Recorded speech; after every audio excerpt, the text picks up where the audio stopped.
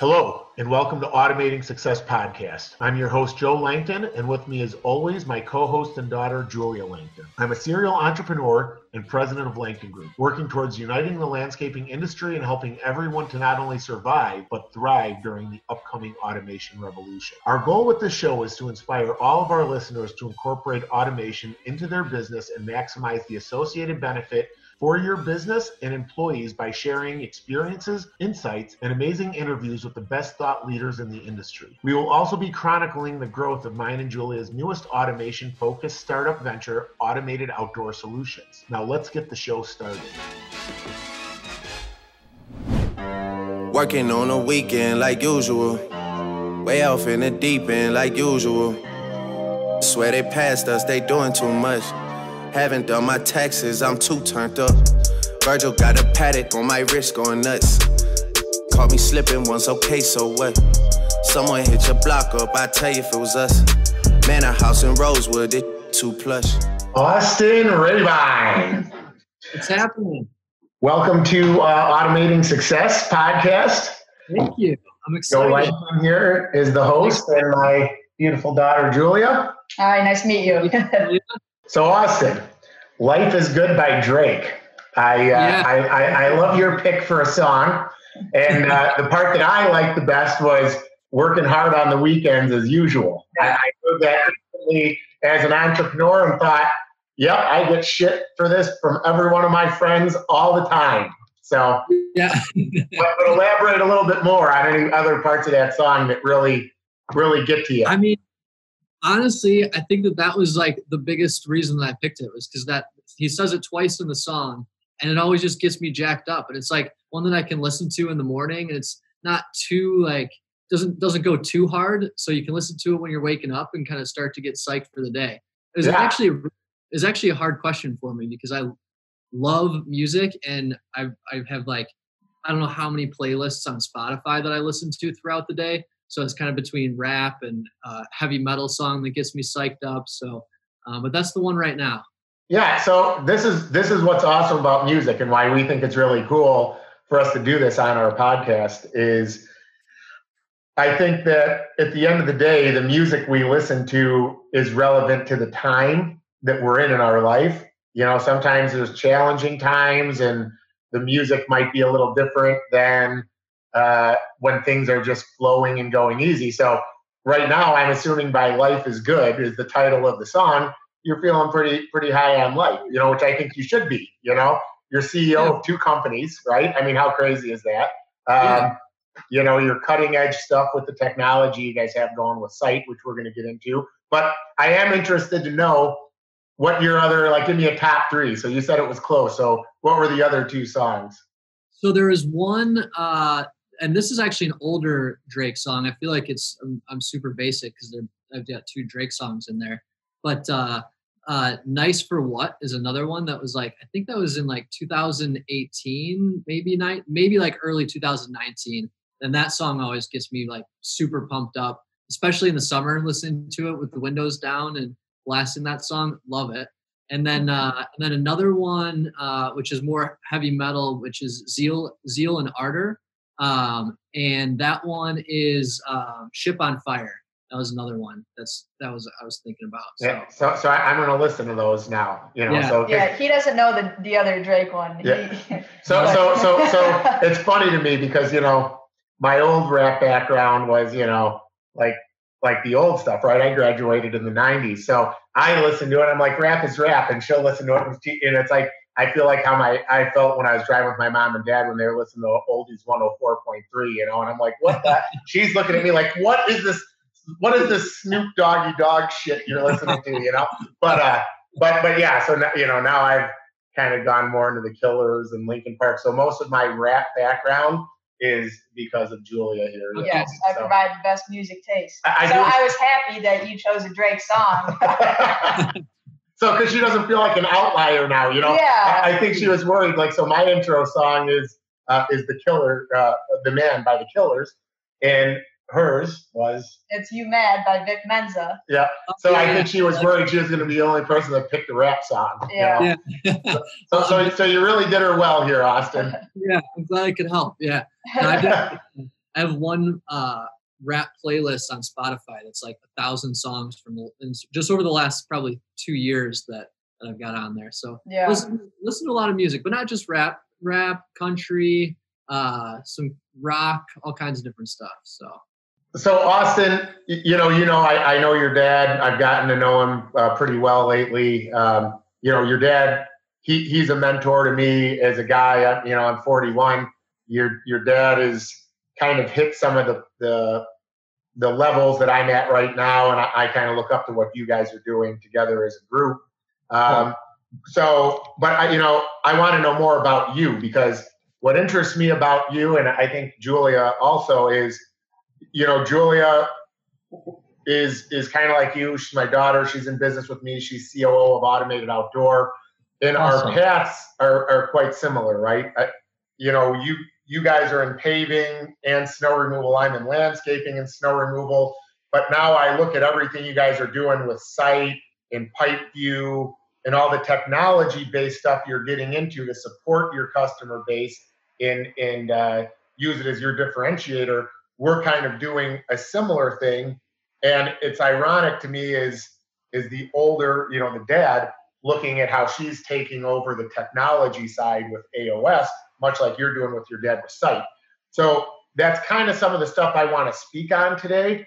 Sure. Learn about from your perspective, so just kind of give you that little summation. So I want to know, like right out of the gate, young Austin, tell us kind of about where you were at and how you became who you are currently. Oh man. All right. Well, so I grew up in Johnsburg, which is what northwest of the city of Chicago, basically in Wisconsin, as you guys know where that's at. Yeah. Just a small town. Grew up with an amazing family. My dad, and so I had both my parents, and I was the oldest of 2 sisters and then a little brother. So really just had a great childhood growing up. We lived on a lake, and my mom, her full-time job was taking care of us. So summers growing up were amazing. We'd go to, Six Flags and hang out with friends and all kinds of stuff. So, it was a really, really amazing childhood. My dad worked a lot, but, was always there for us also. And, probably when I think I was 13 is when I started to get into business and work. So pretty young. So up until then, it was, all fun and games. And then I had to go out and earn my own money if I wanted to start doing stuff. Yeah. So I know that you, for a little while, dabbled in the lawn care industry. I did. I learned that actually listening to your dad's Ditch Digger podcast. Okay.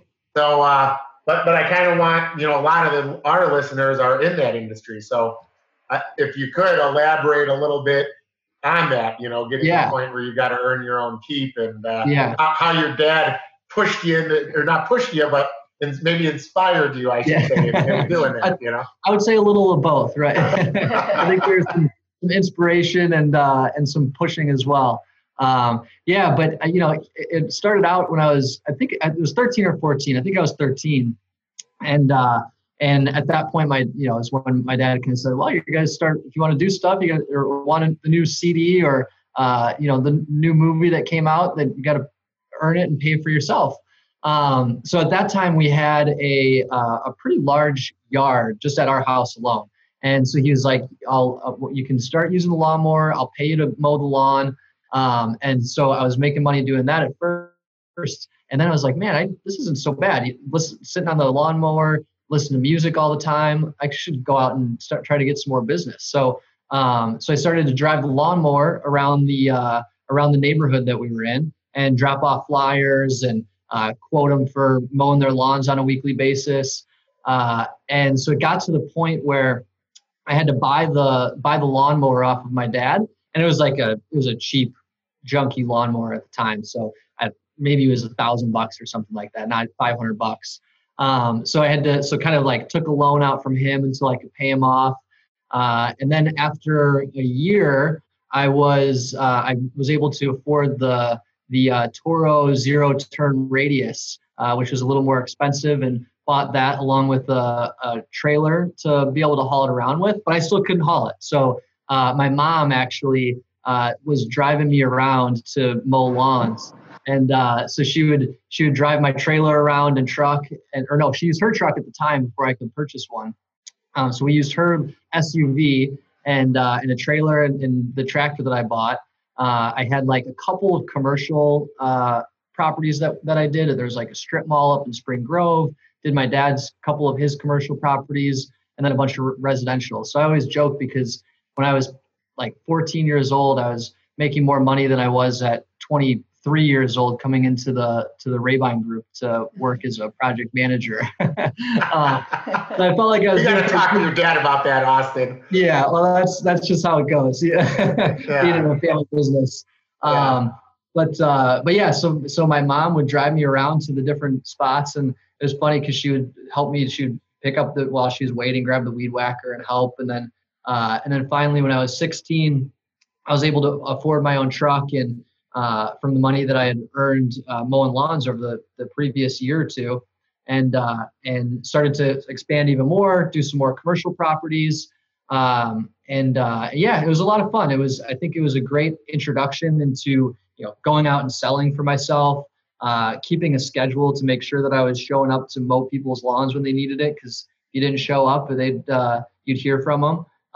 And then, even just from making sure that you're invoicing on time and collecting money and all of those things, I think it was a really great experience and kind of introduction into business at the time, when it was just, I didn't have a ton of risk there, right? It was just me. I didn't have any employees. So there, it was a good learning experience to be able to make some mistakes without a lot of risk. Yeah. You have no overhead at that point, Exactly. Exactly. Yeah. You, that what you're explaining there is one of the things that we always speak about with robotic lawn mowing, because, now go to a company like mine with Langton Group, I have to somehow sell against young Austin. Yeah. Why would I use Langton Group and not use the kid in the neighborhood with the lawnmower? And I'm like, holy cow, this is something that I don't think pavers have to deal with, But, no, luckily not. But, you bring up the whole keeping a schedule and making sure you show up, that's what I always talk to people, even people just getting into landscaping. If you put a robot there, you always show up. So you all you have to do at that point is know how to collect the money and sell the work, But, exactly. So what made you decide though? What was it about landscaping that made you decide, okay, I'm done with this. I'm hanging it up? I think that it was, I saw that I could buy. So what I did was I purchased, I got to the point where I hired my cousin I hired my sister to start mowing some of the lawns for me. I think it was my cousin, my sister that kind of like switched back and forth. So they were mowing lawns for me. And then I had, at like 17 had saved enough to buy a skid loader. So I bought it was a Case 90 XT skid loader and a roller attachment that I put on the front. So then I started to prep driveways, and that was even, I was making more money than I was mowing lawns. So I was like, all right, well, this is kind of nice. Now I can start doing this. And I worked as a subcontractor for my dad throughout the summers doing driveways. And then in the winter, I did snow removal for a neighborhood up in Long Grove, where I had all of the driveways that I was responsible for, and then the streets as well. So that was a super, super nice little project for me to kind of carry me through the winter. And then I sold the lawnmower to my sister, and she took over all my accounts. So I was able to make a little money there, and then saw that there was a bigger opportunity in prepping driveways and snow removal. No, there's a lot less competition. You basically you swam to the deeper, cleaner part of the ocean. Exactly. For sure. Yeah. So, definitely competition, because I think the equipment's a little more expensive. And especially in snow removal, you have to be a little bit insane to want to stay up all night and do what you do. So you basically go into it. You have to be a very hard worker to be in that category, and there's very few people that want to go those many hours. Yep. Yeah, I ran into that a lot. It was funny because So it was at that time when I was doing the snow removal, I had my skid loader, obviously an attachment for the a snow plow, and then I had a pickup truck and just like a little dump truck to salt the streets, and the trucks weren't difficult to find people to run, but I also needed like 2 shovelers to be out there. Oh my gosh! And those nobody, I think. I went through those guys like nothing. Someone would show up, and after like being out there for 3 hours, they'd be like, I can't do this anymore, and they would just go home. Yeah. Well, so Julie, you want to talk about your shoveling? Yeah. Background? So I started shoveling a couple of years ago. Well, I don't know how old I was. I mean, I was probably 17, maybe 16 or 17. I think it was right when you were 16. Either way, though. I was like, oh, this will be no big deal. I'll shovel for a couple hours, make some good money, because you told me $25 an hour. And I was like, oh my gosh, that's so much. Like, I'm down. And then I don't know where I shoveled the first couple of times, but somehow I ended up at Sonatas, which is like some. So Maples at the Sonatas in Woodstock, which is just north. Oh, yeah. So it's a big place. Yeah. So here I am, me, and the dispatchers are like, yeah, other people are going to show up. Like, it's just like, just start shoveling some stuff. And more often than not, there would be nobody. Show up. Well, this is typical snow dispatch. Yeah. When there's the, I have no one, you don't tell the people shoveling, we have no one. So they're coming, just keep going, Yeah. So unfortunately it happened to my own daughter, Yeah, so I got stuck shoveling basically the entire thing. Every once in a while I'd have like 3 people. But I already would have half of it done by the time they got there. So I was shoveling for like a day. Like, I think I had like 30 something hours one of the times I was shoveling. Yeah. So hearing that, I don't feel bad for them. So Austin, it's one of the things, and I, I'm going to use this opportunity as a plug because it's one of the reasons I've pushed so hard to find automation, right? I mean, the podcast is automated success, right? And that's what the stuff we're going to start diving into. But this left-hand robotics machine that I have can snow blow 20 miles of sidewalk every 10 hours. Okay. Wow. So it's like, people are always telling me, oh, you're taking away jobs with your technology. And I'm sure you have similar conversations with your drone stuff with Sight and Titan. Sure. But what I tell people is I'm taking jobs in this that nobody wants. Right, people come in for an interview and I'll ask them, so what's your experience? And like, I've had to shovel my mom and dad's driveway since I was 12. And I'm like, okay, so what have you done besides that? Well, nothing. And I'm like, holy cow, you have no idea. This is, take one driveway times 300. Yeah. Like that's what I'm going to send you to go do, Yeah. So. Yeah, it was funny because I've found, so other than these two guys that, 2 of my best friends, Aaron and Mark from high school, they were they're super consistent, but it was because we also had a lot of fun out there. Like, we'd be out in the middle of the night and we'd take breaks here and there and just hang out. And like, it was fun to be out there with some of your best friends. But other than that, it was like, we couldn't find anybody that wanted to do that job. Well, and see, this is what sucks about snow removal is, and this is what happens in lawn care and everything. If you find shovelers that are really good, it's hard to let them move up because you're like, I can never lose this guy. There's a guy that hopefully he'll tune in this podcast one day. His name was Ben, and he would get a few guys together. And we literally, the song Benny and the Jets, Benny and the Jets. We used to, every time Ben would show up, we referred to him and his crew as Benny and the Jets because they got shit done so fast and they would go from place to place. But when Ben asked me if he could go into a machine, I was like, oh shit, because I lose the jet, Yeah. So, but this is, going back towards automation. These are the things that happen when you bring automation into an industry like ours, Yeah.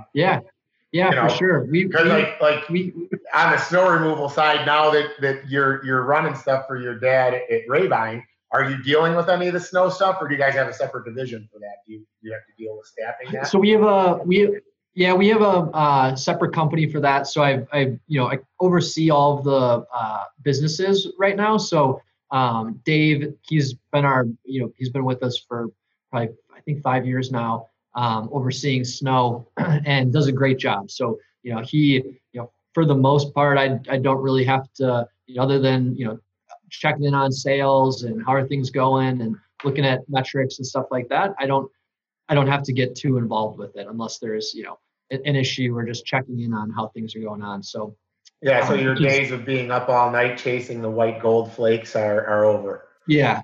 I do miss it sometimes though. It's like, so this is what's crazy about us, right? It's like you try all this time to get out of it. I tell her all the time, like, I can't keep doing this shit. Like, why am I doing this?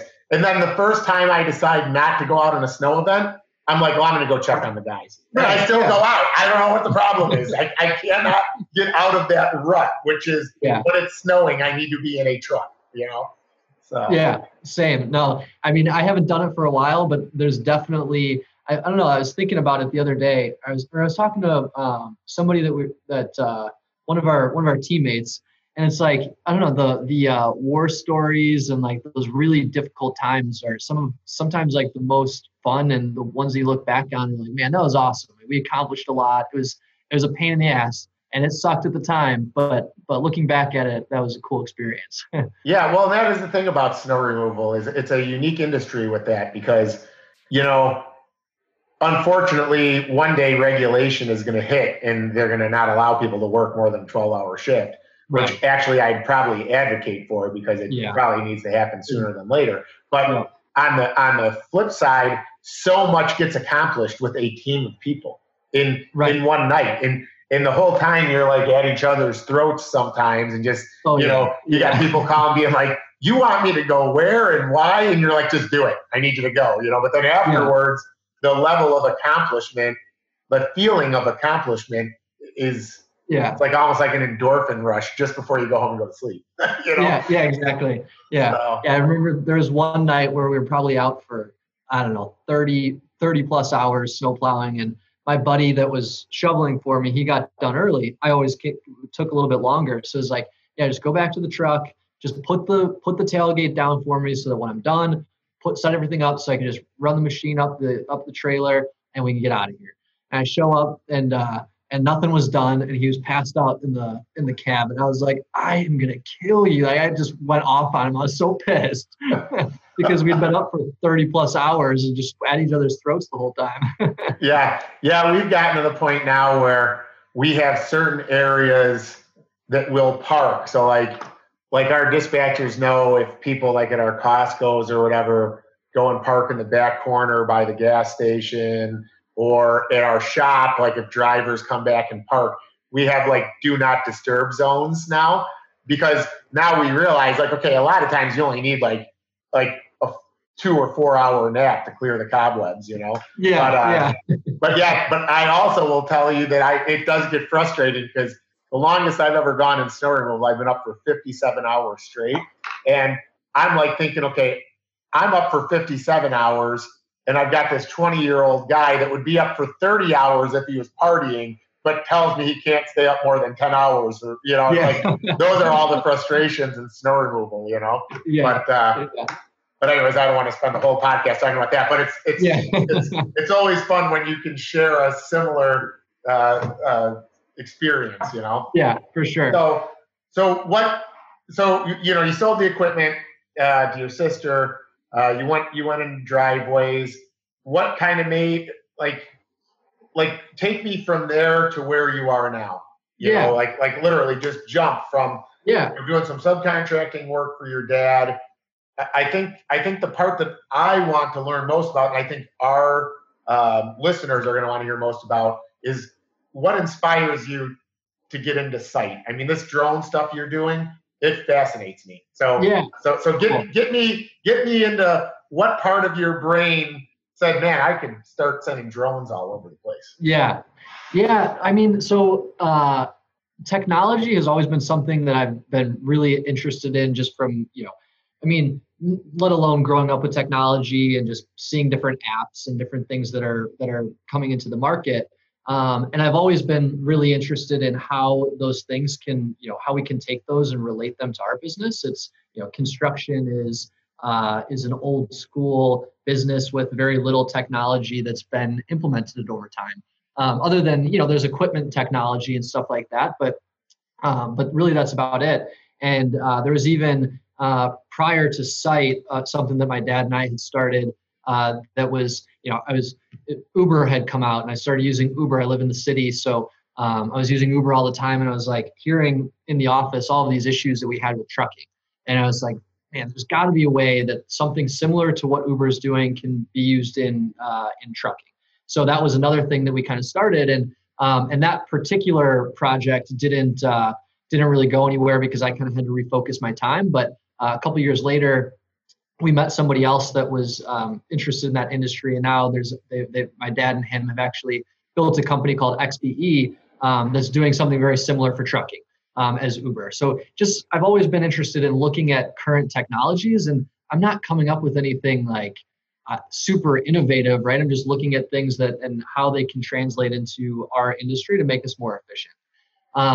So we had, for a long time, my dad had always done these things that were called RPMs, which were Rabine Pavement Management Programs. And we would send an engineer or subject matter expert out to a facility. They'd walk the facility. They would take a few pictures. They'd come up with a condition report and a budget for that one property. And we deliver it in a PDF and an Excel document. And it was valuable. It helped us build really great relationships with clients, and it helped them manage their properties more efficiently. But it was really just a snapshot of that one single facility. And so as we grew, we started to get more and more national clients. So we started a company called Rabine Paving America, which was just focused on national big box retailers, real estate investment trusts, property management companies, and we essentially subcontracted all of the equipment and labor out to a local contractor. But we would manage the work. We'd communicate with the facility. We'd communicate with the client. And so when we started doing more of that, all of these properties, we were still trying to kind of figure out how we can leverage these RPMs to be able to build better relationships and to be able to get information on facilities for our clients. So we had one national retailer who had us doing this for all of their distribution centers. I think it was every 4 years we would do it. And they had 37 distribution centers across the United States. We'd fly people all over to capture, or to go out and walk these facilities, and it would take 7 or 8 months to do 37 facilities. So just like we would get information back. It wasn't great data. There wasn't, if there were changes to the scope, there wasn't a lot that we could do because we only had a limited amount of pictures that the guy on site took. So it was valuable to the clients, but we just knew that there was a better way to do it. I remember we even started to, at one point we had somebody that was in charge of our sales team, Sam, who they started to send like interns out. So we wanted to figure out how we can send somebody, at a lower cost to capture information, and then have somebody in the office put the condition reports together in budget. So at one point he even had somebody go out with a GoPro and like a skateboard or something like that and walk and skate through a parking lot just to capture imagery and videos of the whole facility. And then we attached a camera to the front of a car, and then the car would drive through and take a video of the entire parking lot. So we were trying all these different things. And then at one point, one of my dad and I's friends reached out to us, who has a venture fund in New York, and said that there is a company that they were looking at that has these drone networks. And we were like, well, that's interesting. So we started to look into it. We talked to them, and they have thousands of these independent drone pilots throughout the United States who are all FAA certified, professional drone pilots that we could hire as needed anywhere in the U.S. So we're like, well, that would be super interesting to be able to solve some of the scalability issue that we're seeing in sending people out to all of these facilities. So we started to play around with it. I mean, at first the drone imagery was at like 300 feet in the air, and it was, the information we were getting was really cool, but not a lot that we could do with it from an assessment standpoint. So then we started to play around with the flight plans. We got a handful of flight plans flight plans or recipes, we call them, in place where, we knew what the elevation needed to be for pavements, for roofs, for facades. We're looking at landscaping for all of these exterior pieces of a facility. And it, came down to elevation, camera angle, cross lap and overlap of the images. And And we got it to a point where we're like, this I think is really valuable. Like we're onto something where this should be scalable for clients that we're dealing with, to find a lot of value in these assessments. So this was in 2017, and we were working on it within Rabine Paving America for probably 6 to 8 months. And then, eventually I went to my dad and said, I really think that there is a huge opportunity for this business outside of Rabine. Still, obviously we still own the business, but outside of kind of the Rabine paving and roofing entities, because there could be so much more from a tech standpoint and from data collection and what we're delivering to the client. So in 2018, January of 2018, we officially started Site because we had a handful of clients that really liked what we were delivering to them. So the deliverable is essentially, before it was that one-off property and it was a PDF of a facility. Now we got to the point where, okay, we have this digital clone of a facility that you can zoom in, you can see tiny cracks on the pavement, you can see a wrapper on the ground, and now we're able to annotate on that map. So essentially like on Google Earth, I'm sure that, when you guys are doing quotes, you go in and you measure from Google Earth. Well, we can do that with the drone imagery as well. So we create, a bunch of different layers on this drone mapping. It's essentially just Google Earth except on steroids. And we have a bunch of layers. So we'll go in, we'll create a condition for the facility, and then we create a 5-year maintenance plan for the facility. And so they can go in, they can toggle on, the zone map, see the conditions of all of the zones and their pavements or their roofs, go into 2021, see the work that should be performed there. And then they get this visual of exactly what needs to be done to maintain that property. So that's kind of that was the first piece. And then we said, all right, well, this is great and this is super valuable, but there's a ton of data and information that we're capturing here that we should be able to create some sort of analytics and dashboard for our clients. So then we started to build that out. Now we have, and really at first it was just an MVP that we built, and we just released a brand new kind of platform and dashboard for our clients. But so now we take all of those properties that our engineers and subject matter experts are doing the review on and annotating, and now we're taking all of that information and we're creating actionable reports. So now somebody that oversees 1,000 properties can go in and they can see their best property all the way to their worst property. They can see how much money they're spending per year at each property. If they need to reallocate budgets, there's tools in there for them to be able to sort through that and say, okay, this is where we should push off work for the next year or 2 years. So I mean, it's been a really fun company and product to build, because it's something that, again, we just took, a couple different technology, things that were already out there, and we figured out how to repurpose them for our industry. Like I said, now we're doing pavements, we're doing roofs, facades.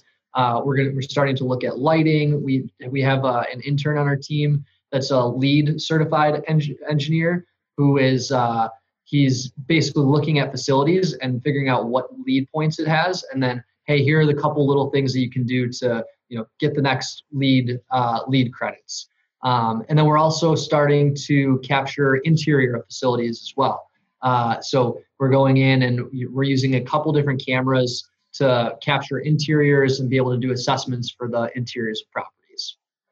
So the thing you brought up with the LEED credits, I literally cannot believe that I bring a guy on my podcast, and not just a guy, but Austin Rabine, and you start talking about something you're doing, and much like, I did your dad's interview, and it's so crazy to me. Like, this is what's awesome about technology companies, the amount of pooling we can do together, Yeah. So with us in the robotic mowing business, okay, like we've reduced our carbon footprint by 81,000 pounds. Well, it's really probably more, but like there's a lot more. It's more than that. Okay, so it's more than that. So the last estimate was 81,000 pounds, okay, with just probably a 10% conversion so far for Langton Group. So I took my Langton Group customers, and I don't know, where do you live now? Like, where do you live? In the city, in downtown. West Loop, Chicago. Yeah. Okay, so if you were out here by me and your dad all the time, if you go down Route 14, like I'll say Catalent Pharmaceuticals, for instance, I have 11 robots there. I have stuff that's plugged into the building and stuff that we have an off-grid solar solution, right? But when you cumulatively add all of this up, tons and tons of carbon footprint saving. And then I start looking at stuff in California where they're a net zero build state now. Sorry, we're going to have to do just a bit of editing. I think that my dog has to go out and, okay. Chris, thank God I have a podcast editor. I was like, oh my gosh, this is going to be a catastrophe. So, all right, so let's hit the restart button. So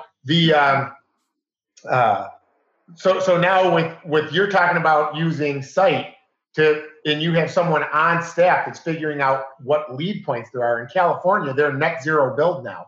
So California is a massive market for guys like you and I, because they can't build in California unless they can figure out how they're going to decrease carbon somewhere else. That's crazy. Like literally after this episode, you and I, we need to figure something out. There has to be some sort of collaboration here. You know? Absolutely. Well, totally. Because I mean, we're starting to go in. So our clients actually don't know that we're doing this yet, because we just he's actually just an intern for us this year. He's great. He's a super smart kid. But yeah, he's going in, he's looking at these facilities, and he's doing simple stuff as far as just like add a bike rack, add a carpool parking stall. You know, use the lawn robot, like very simple things that now they can start to add up to these different LEED certifications. Well, yeah. So like we've got a deal right now where we're working on something with a national cemetery group, and you know, when I brought up the fact that if they like convert entire cemeteries over, they should be able to get some LEED points. And they're like, well, how do I get them? And I'm like, well, I don't know. You know, so now it's like I'm on a podcast with you, and I'm like, I think Austin might know. And you do, you know? Yeah. And this is the thing, you know, it's like it's part of True Mentors. You know, one of the things I was talking about is like your success is you're as successful as your network, you know? And totally. At the end of the day, it's like this is like networking 101. You know, you start talking to somebody and hear what they're doing, and light bulbs just start going off. You know, so for sure, that is amazing. Like that to me is really that's some special stuff right there. That not only were you able to take something that's already innovative, right? Like let's tap into a drone network. Amazing, just in itself. That's pretty awesome because drones are cool. As I was sitting out on my deck this morning on your dad's golf course, I say to Julie, I'm like, look, a drone, and the drone's zipping down the golf course. Well, I know it's one of yours. Checking on how the golf course looks for your dad, you know. But anyhow, you know, you do that. Then you figure out, okay, we did this for a specific need, much like what we're doing with automation. You know, I did it for a specific need, which was to cut down on environmental pressure. Okay, so you were in landscaping at some point, right? So what happens for me is a large landscaping company, if it rains Monday, Tuesday, Wednesday, the person that got mowed on Friday, they don't remember it rained Monday, Tuesday, and Wednesday. So when I don't show up till Sunday, they think I'm unreliable. They just don't realize that the whole schedule got pushed, right? And then it throws everything off. So first I look at robots and I say, if this just solves our environmental pressure, it's worth the investment.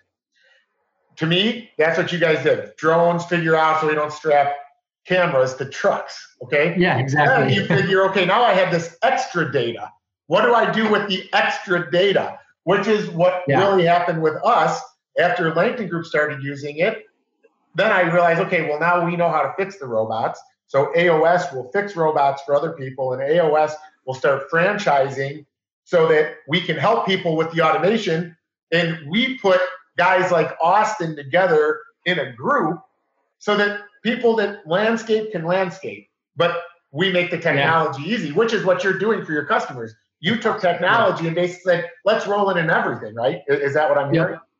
Yeah, for sure. I mean, and I think it was your point to to eliminating jobs before, I wanted to comment on that because we hear that all the time. Like, well, aren't you going to be eliminating the engineer's job because they're not going out on site and doing these different things? And like, no, absolutely not. I mean, we're still going to need those engineers because what we're doing. So with all the imagery that we have now, we've kicked off a project where we're building artificial intelligence and machine learning to be able to detect, have the software or computer detect, issues in the pavement or in the roof automatically. So now we get, a report saying here's where all the issues are. And then our engineers take it from there and do any additional customizations that they need to do.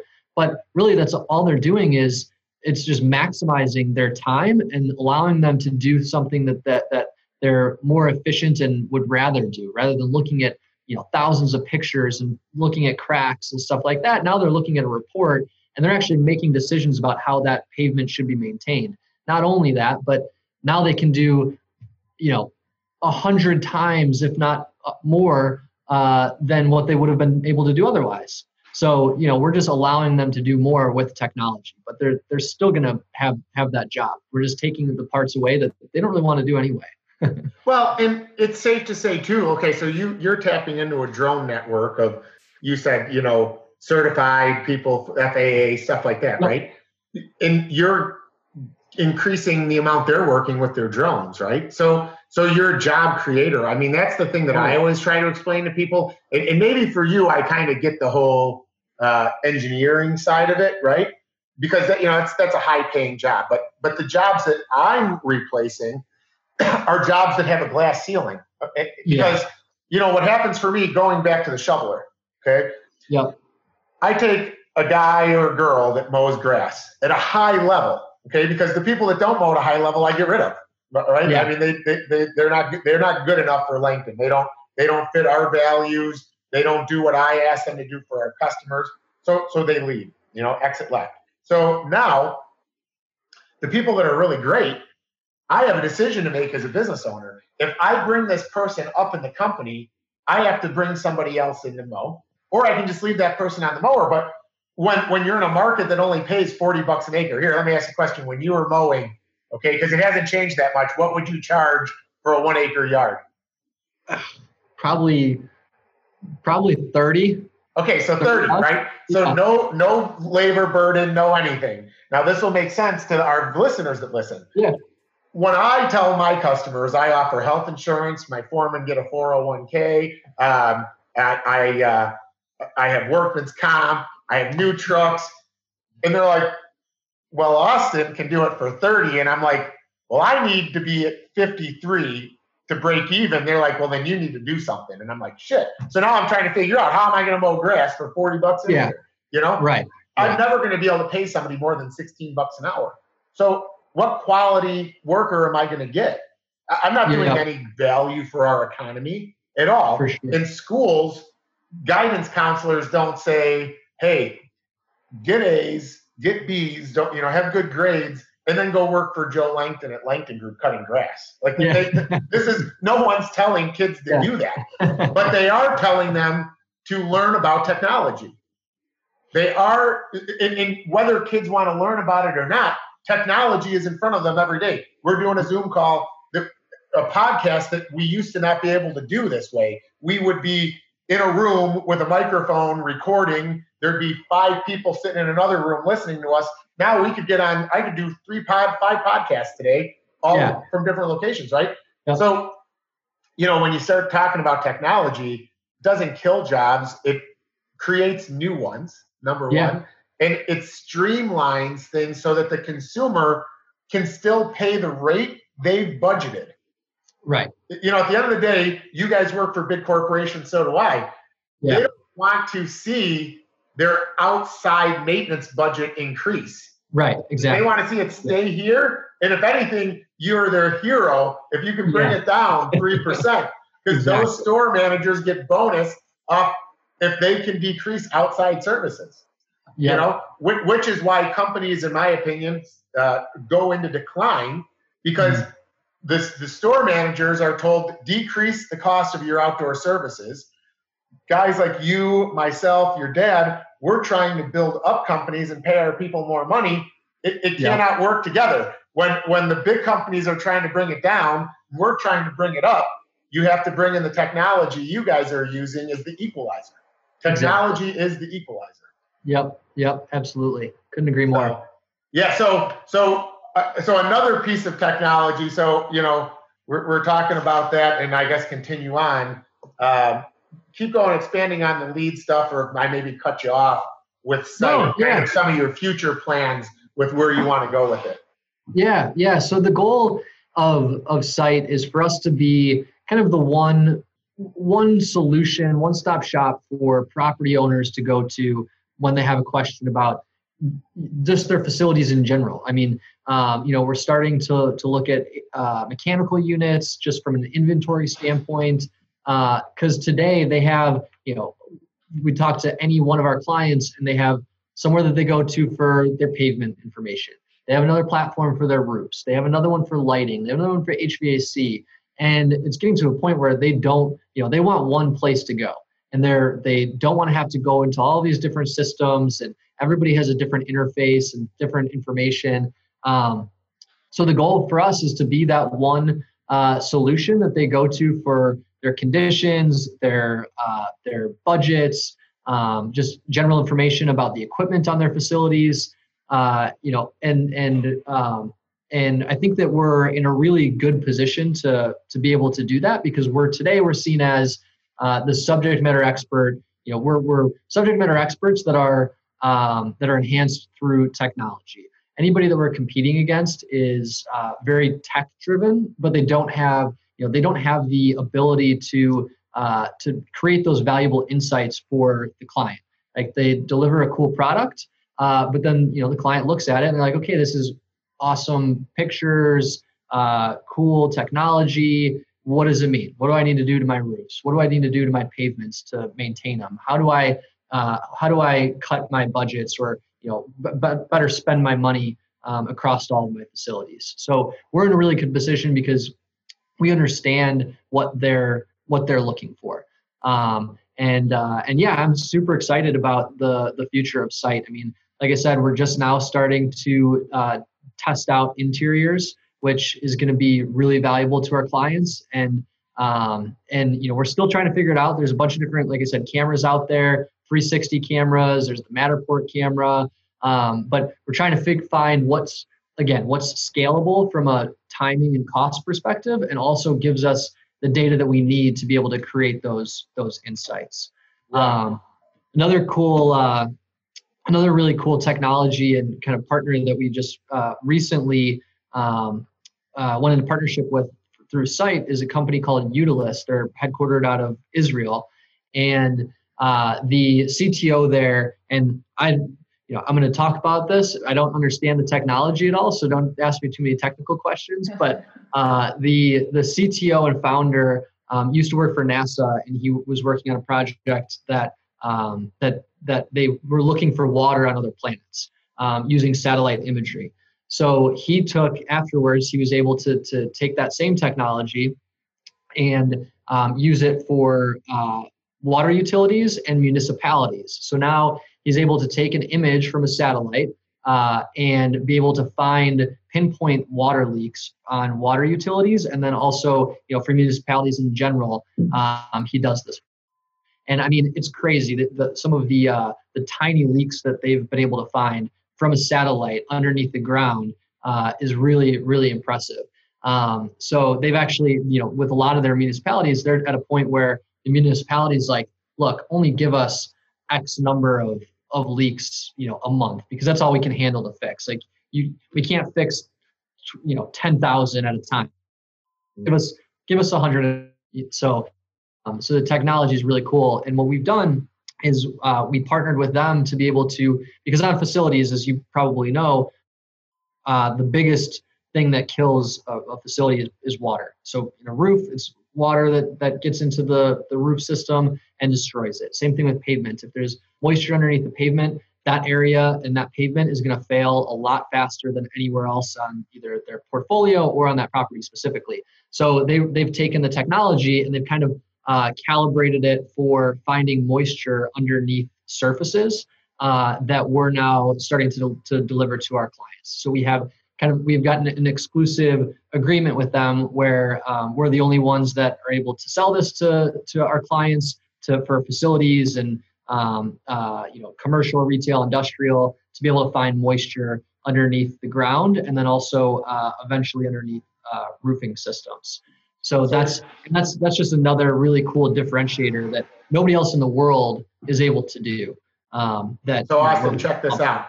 I got to tell you this. So yeah, your dad's going to probably tell you, because we've already talked about it. Like that technology is fascinating, and it's fascinating to me because I brought this up to your dad.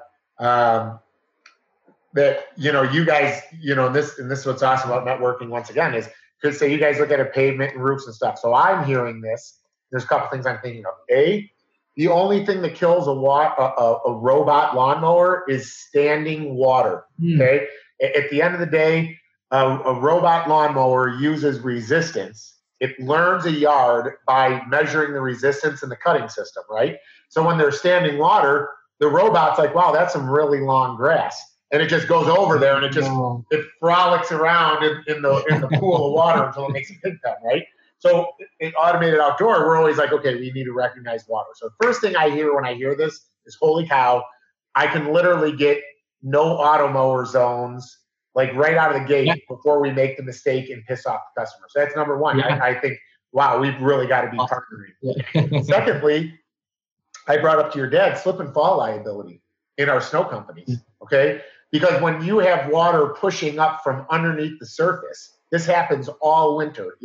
It snows, we clear pavement, and then all of a sudden you've got water pushing up from the curb lines and the cracks. Huge. I mean, huge. And I could literally see a day where you'll be selling this information to Snow and Ice Management Association and lawyers and stuff to defend slip and fall claims. Yeah. Say, hey, this has nothing to do with the contractor. They have a groundwater issue, or the city has a water main break. And honestly, Austin, like I never thought about that. Yeah, no, that's a really good application for that tool. Yeah. So see, this is why we need to talk more, but yeah. So I mean, your dad's telling me about this stuff, and I was like, oh my gosh, my mind is blown right now because this is what's really cool about getting. It's like what I find is people in technology, we get so passionate about it. We're willing to talk about it for hours on end. Oh yeah, okay? Yeah.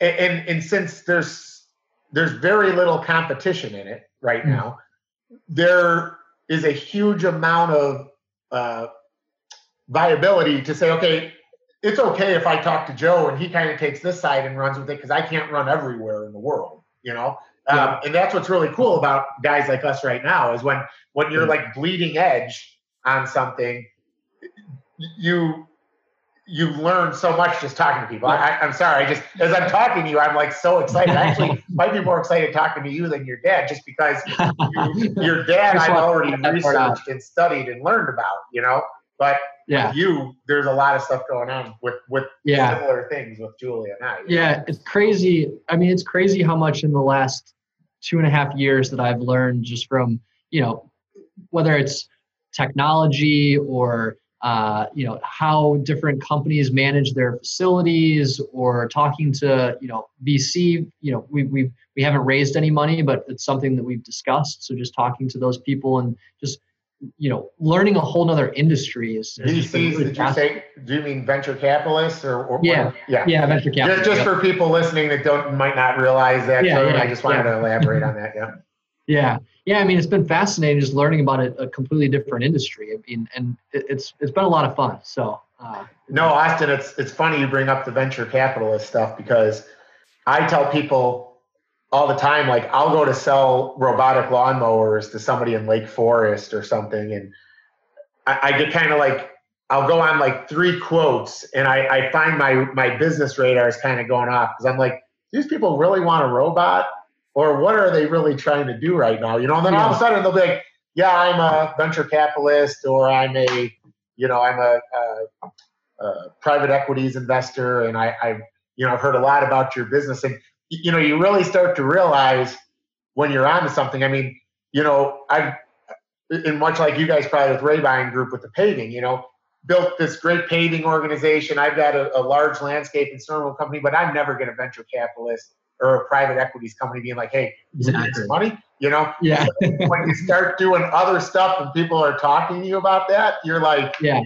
Isn't it the most inspiring thing? I mean, you literally go to bed at night thinking like, wow, I'm really onto something here. Yeah.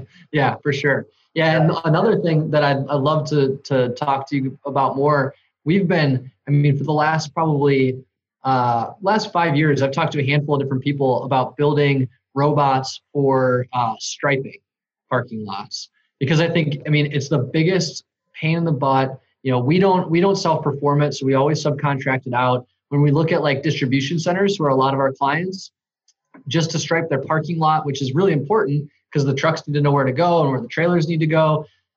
It's a pain in the butt because they have to move all of the trailers to get out of the way for the striping machine to come in and the guy to stripe it, line it off. If they could have a robot that could stripe the parking lot on their facility, it'd be a no-brainer for them to do that. So Austin, I've got chills right now. Yeah. The reason you just gave me chills is because when we get off this call, you can research a company called Swazi. And if you check me out on LinkedIn, we just became a Swazi dealer. Now, right now, what Swazi does, but it's funny you bring this up because I literally already told Swazi this. So Swazi is a robotic field striping unit. It can stripe a football field in 22 minutes with letters and everything in the field. So, not only the lines, but you could say Bears and Packers on the other side, and it'll stripe it, okay? That's crazy. So I brought up to them, I said, hey, let me tell you what you need. Because I get asked all the time, is Langton Group to start doing seal coating? And I'm like, hell no, this is not, this is a big shift for me. Totally different equipment, it doesn't make sense.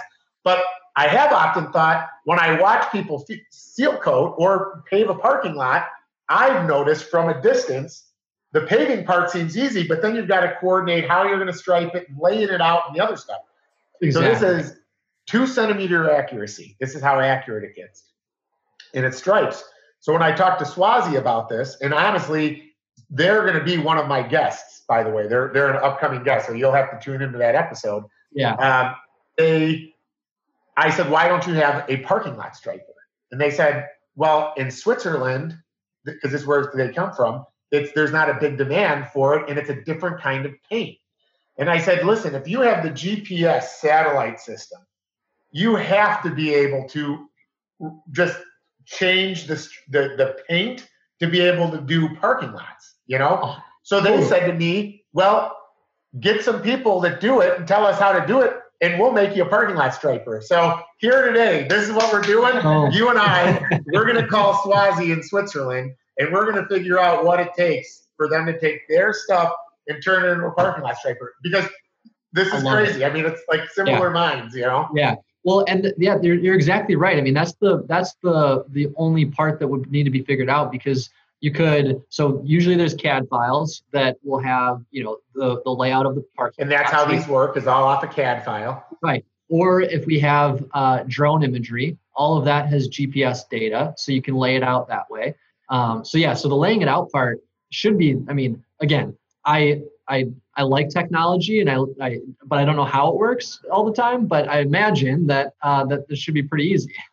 Well, and what they brought up was, if we wanted to, since the layout is 90% of what's difficult, right? They're like, if you wanted to, just use like field striping paint, like as like a primer, or use like that type of paint to just stripe it quick. And then all somebody has to do is walk behind it with the machine, and there's no layout. Now, that in itself is a solution, right? But going back to your drone stuff at the beginning, you use the drones for one thing, and you narrowed it in to make it full solution, a bigger picture solution. So I think we can narrow this down and make this better. And honestly, you should try to make some time to come out to Woodstock, and I'll show you the Swazi. And because you'll get to see it. What's crazy is this company's smart enough to be able to deal with the heavily unionized area we live in the Chicago market. So I literally am going to be selling 2 units. One is a completely automatic drive wheels that drives itself. And then the other unit is pushed by a person, but there's a GPS unit on the screen. And if you get off track, it just shuts off the sprayer. So your person pushes it, and it basically tells them there's like a gain meter, left, right. And if you get too far off, because the arm adjusts for that accuracy, if you're too far off that the arm can't adjust, it just stops the sprayer. You back up the cart and start to push again. That's awesome. Right? I mean, it's like amazing stuff. There's another company right now in Europe that makes a robotic parking lot sweeper. They think they're called Enway. You should look them up on LinkedIn. And I'm like literally begging them to get me a unit to the United States because Langton Group does parking lot sweeping, for Walmart, and man, oh man, if I could just park sweepers at a Walmart and let them sweep 7 days a week, because what happens, you're in facilities management, what happens with a Walmart is we only sweep 1 hour a night, okay? And then a manager comes in at 8 a.m. and they take a picture of a receipt and they go, I thought I have a parking lot sweeper. And I go, yeah, the receipt says 7:30 a.m. We swept it at 2 o'clock in the morning. But so anyway, it's just, I mean, the world we live in right now, going back to your song, Life is Good, to be in technology now and to be a leader in it. I mean, it's just, I can't imagine the potential. It's unimaginable. Yeah. It's a blast for sure. Yeah. I don't know how we've been on some, like not recently, but I remember probably, I don't know, six years ago, we been on some of those, parking lot sweeping bid events. Holy cow, those are competitive. Yeah. So you know what's crazy about parking lot sweeping for us is this is another business we kind of got dragged into. Okay. And for you to learn a little bit about us, we started out, all I was ever going to do was snowplow, kind of like your dad. All I'm going to ever do is pave. That's all I'm going to do. Right. So snowplowing, that's all we're going to do. But our customers, our biggest customers then were Lowe's, Walmart, Sam's Club, Costco's. Costco's one of our biggest customers. And they said, man, we need you to do our landscaping. Your customer service level is so high. So for 5 months, we've got the best vendor outside we've ever had. And then we get our landscaper. That's literally what got us in. Well, then we start doing landscaping. And then they're like, oh my gosh, I don't want to deal with my street sweeper. Can you do street sweeping? So it's what's gotten us into all of these things. Even we do irrigation for Walmarts. So hearing this, so like another thing for me with you like monitoring water in the ground, I cannot imagine the amount of irrigation work I can get from Walmart using your guys' technology. I mean, Austin, let's do it. I mean, talk about scalability. I told your dad on our podcast, he's done something that I want to do, and I keep telling my team, I want to go from a large local contractor to a national contractor and be a world-class contractor. And I hear everything you're saying, and I'm like, this is how you become world-class, because I'm knowing things that are happening at Walmart and Costco before Walmart and Costco gets their water bill. And water is expensive. Mm-hmm. So if I can save them $1,000 over 7 months because they have a water leak, they'll gladly pay the $7,000 repair bill. Yeah, for sure. And not damage all their parking lot. Yeah. So to kind of, because much like with your dad, time is flying. I realize. So how do you juggle doing the stuff with Site and then also at Rayvine, right? Because we share a similarity. I'm running Langton Group. I'm running AOS. So I just kind of want to hear how a guy like you is doing it, because you're younger than me. So. Yeah, not very well. I'm not a great juggler. No. I'm still, I'm still figuring stuff out. I've got, our team at Site is incredible. They, operationally, I don't have to worry about anything. I've got a really good COO there. The team there is great. And so when we get requests in from clients, it's going to get done. There's a process. They're very diligent about it. So that's been really, really good to be able to have during this transition. We are, we are looking for a CEO to come in and actually run site for us. I think that we have a lot of opportunity in sales on the technology side and kind of scaling the business and understanding how best to do that.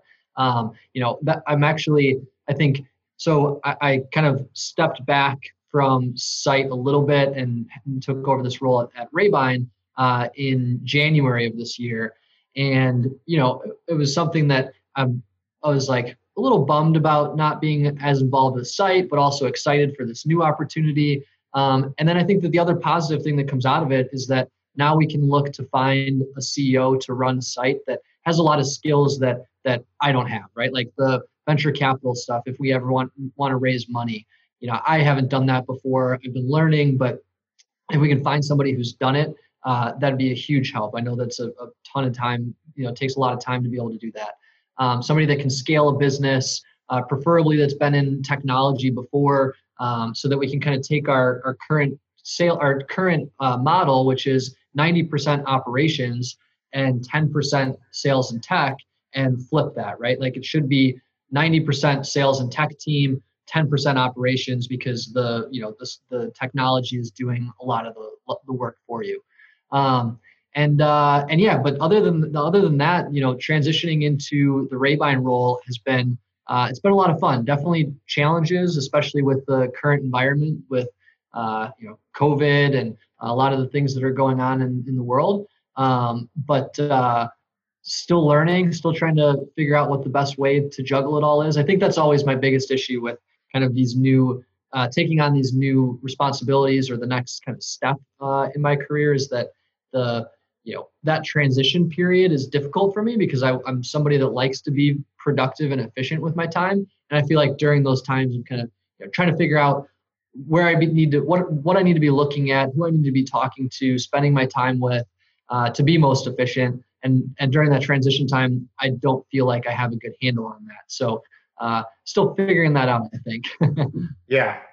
I mean, we all struggle with that. I mean, yeah. I sometimes, like even in this podcast, I look at the time and I'm like, holy cow, what tangent did I go on? Yeah. Should I have spent more time here or there? But to be honest with you, for me, it's the tangents that kind of make us who we are, right? Like in a day, the only negative to it is in my opinion, it makes my work day longer.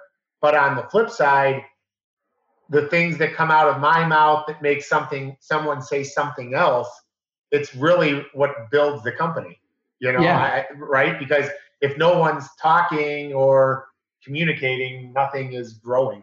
Absolutely. Yeah. So, and that's more fun. The tangents are fun.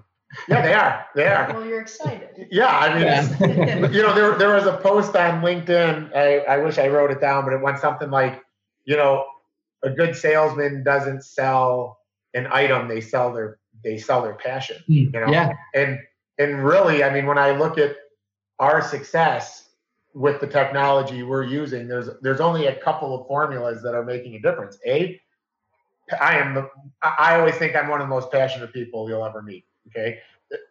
First time we've talked for an hour, maybe you'll agree, disagree, I don't know. But secondly is, especially with technology, people love technology, but they want people to help them unwrap the tech. Okay. So what a guy like you or people like us are doing is we're taking something that already exists. You're taking drones and they exist, and you're taking a guy that used to work for NASA that made something to see if there's water on another planet. And now you're saying, how do I take that same technology and put it to use for our customer base? Which is nothing different than we're doing. Okay, we're taking something that Husqvarna wanted to make for homeowners to put on in their yard. It's been out since 1995 with no traction. And I said, wait a minute, I can tell you why it doesn't work in the United States. Nobody wants to fire their landscaper because the robot is the same cost as the landscaper. So how do we overcome the issue? You overcome the issue by making the landscapers buy the robots. That's 50% of how lawns are mowed in the United States is by somebody else. So Husqvarna, this big global company, couldn't figure out our North American market. it took a guy living in North America to figure it out, Yeah. So, but there were many tangents with her and I talking. In many ways, this unfolded to get us where we're at. And we won't be in the same place in 2 years. In 2 years, right. We will have grown and evolved to something that we might look back on and say, wow, that we were like in grade school when we did this podcast on 7/14 of 2020, and it'll be the same thing for you guys, Yeah. I mean, we look back at Insight specifically, we've got some of the reports that we first started off with that we're sending to clients, and screenshots of the original technology that we were delivering. And it's funny because, that was about 2 years ago. And at that time we were like, this is awesome. The clients are loving it. We loved it. And now we look at it and we're like, man, what were we thinking? Like that I can't believe that people actually got value out of that. And we're just light years ahead of it. It's so cool. No, yeah. I mean, I look at our first robotic install we did, we stapled all of the wire. Like literally, I didn't have a cable layer. I myself and my stepson took us 5 hours with two of us, so 10-hour install. And I'm thinking, holy shit, how am I going to scale this? The amount of hours I just had in the install in a 28-week mowing season, I'm a third of the way through the labor. Like, what am I going to do here, And then you figure out, okay, how do I lay wire faster? How do we zone things out? Julia and I developed this app. It took us, how many months into the app are we right now? Well, we developed it, I feel like, pretty quickly just to actually get it done. But it took us a few months, 4 or 5 months. Easily half a year, right? But now, very short, now actually not very shortly, it's live. You could go on Play Store and type in AOS/Langton, and there's an app that we use. You can measure total CRM, makes work orders, it schedules everything.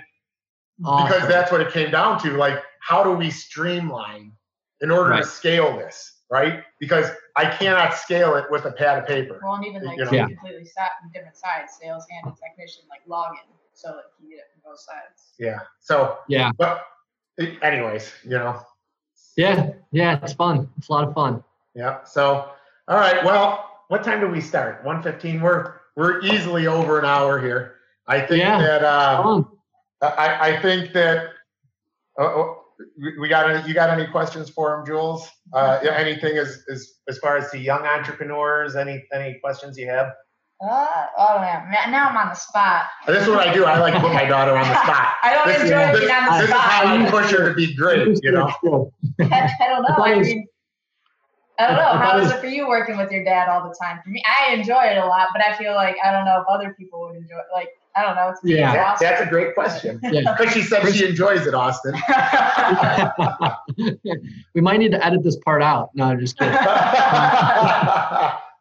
No, I love it. I mean, there's definitely times that we'll get into it, and I might not love it for at that point or the next day, but it's a lot of fun working with them because it's I think one of the things, and I always forget the exact quote. It was from Jeff Bezos, and it was essentially about work-life balance, and it was he was basically saying like work-life balance is garbage. It's not it's not these separate compartments. It's a circle, and it's your life, and you want to enjoy your work, you want to enjoy your personal life, but it kind of all melds together, right? And I've always thought that even before hearing that quote, and that's what I've liked. I've always liked working from the office, and then I'll take a call when I'm on vacation or work when I'm on vacation. I'm always working. I think that working with my dad and family is part of that as well.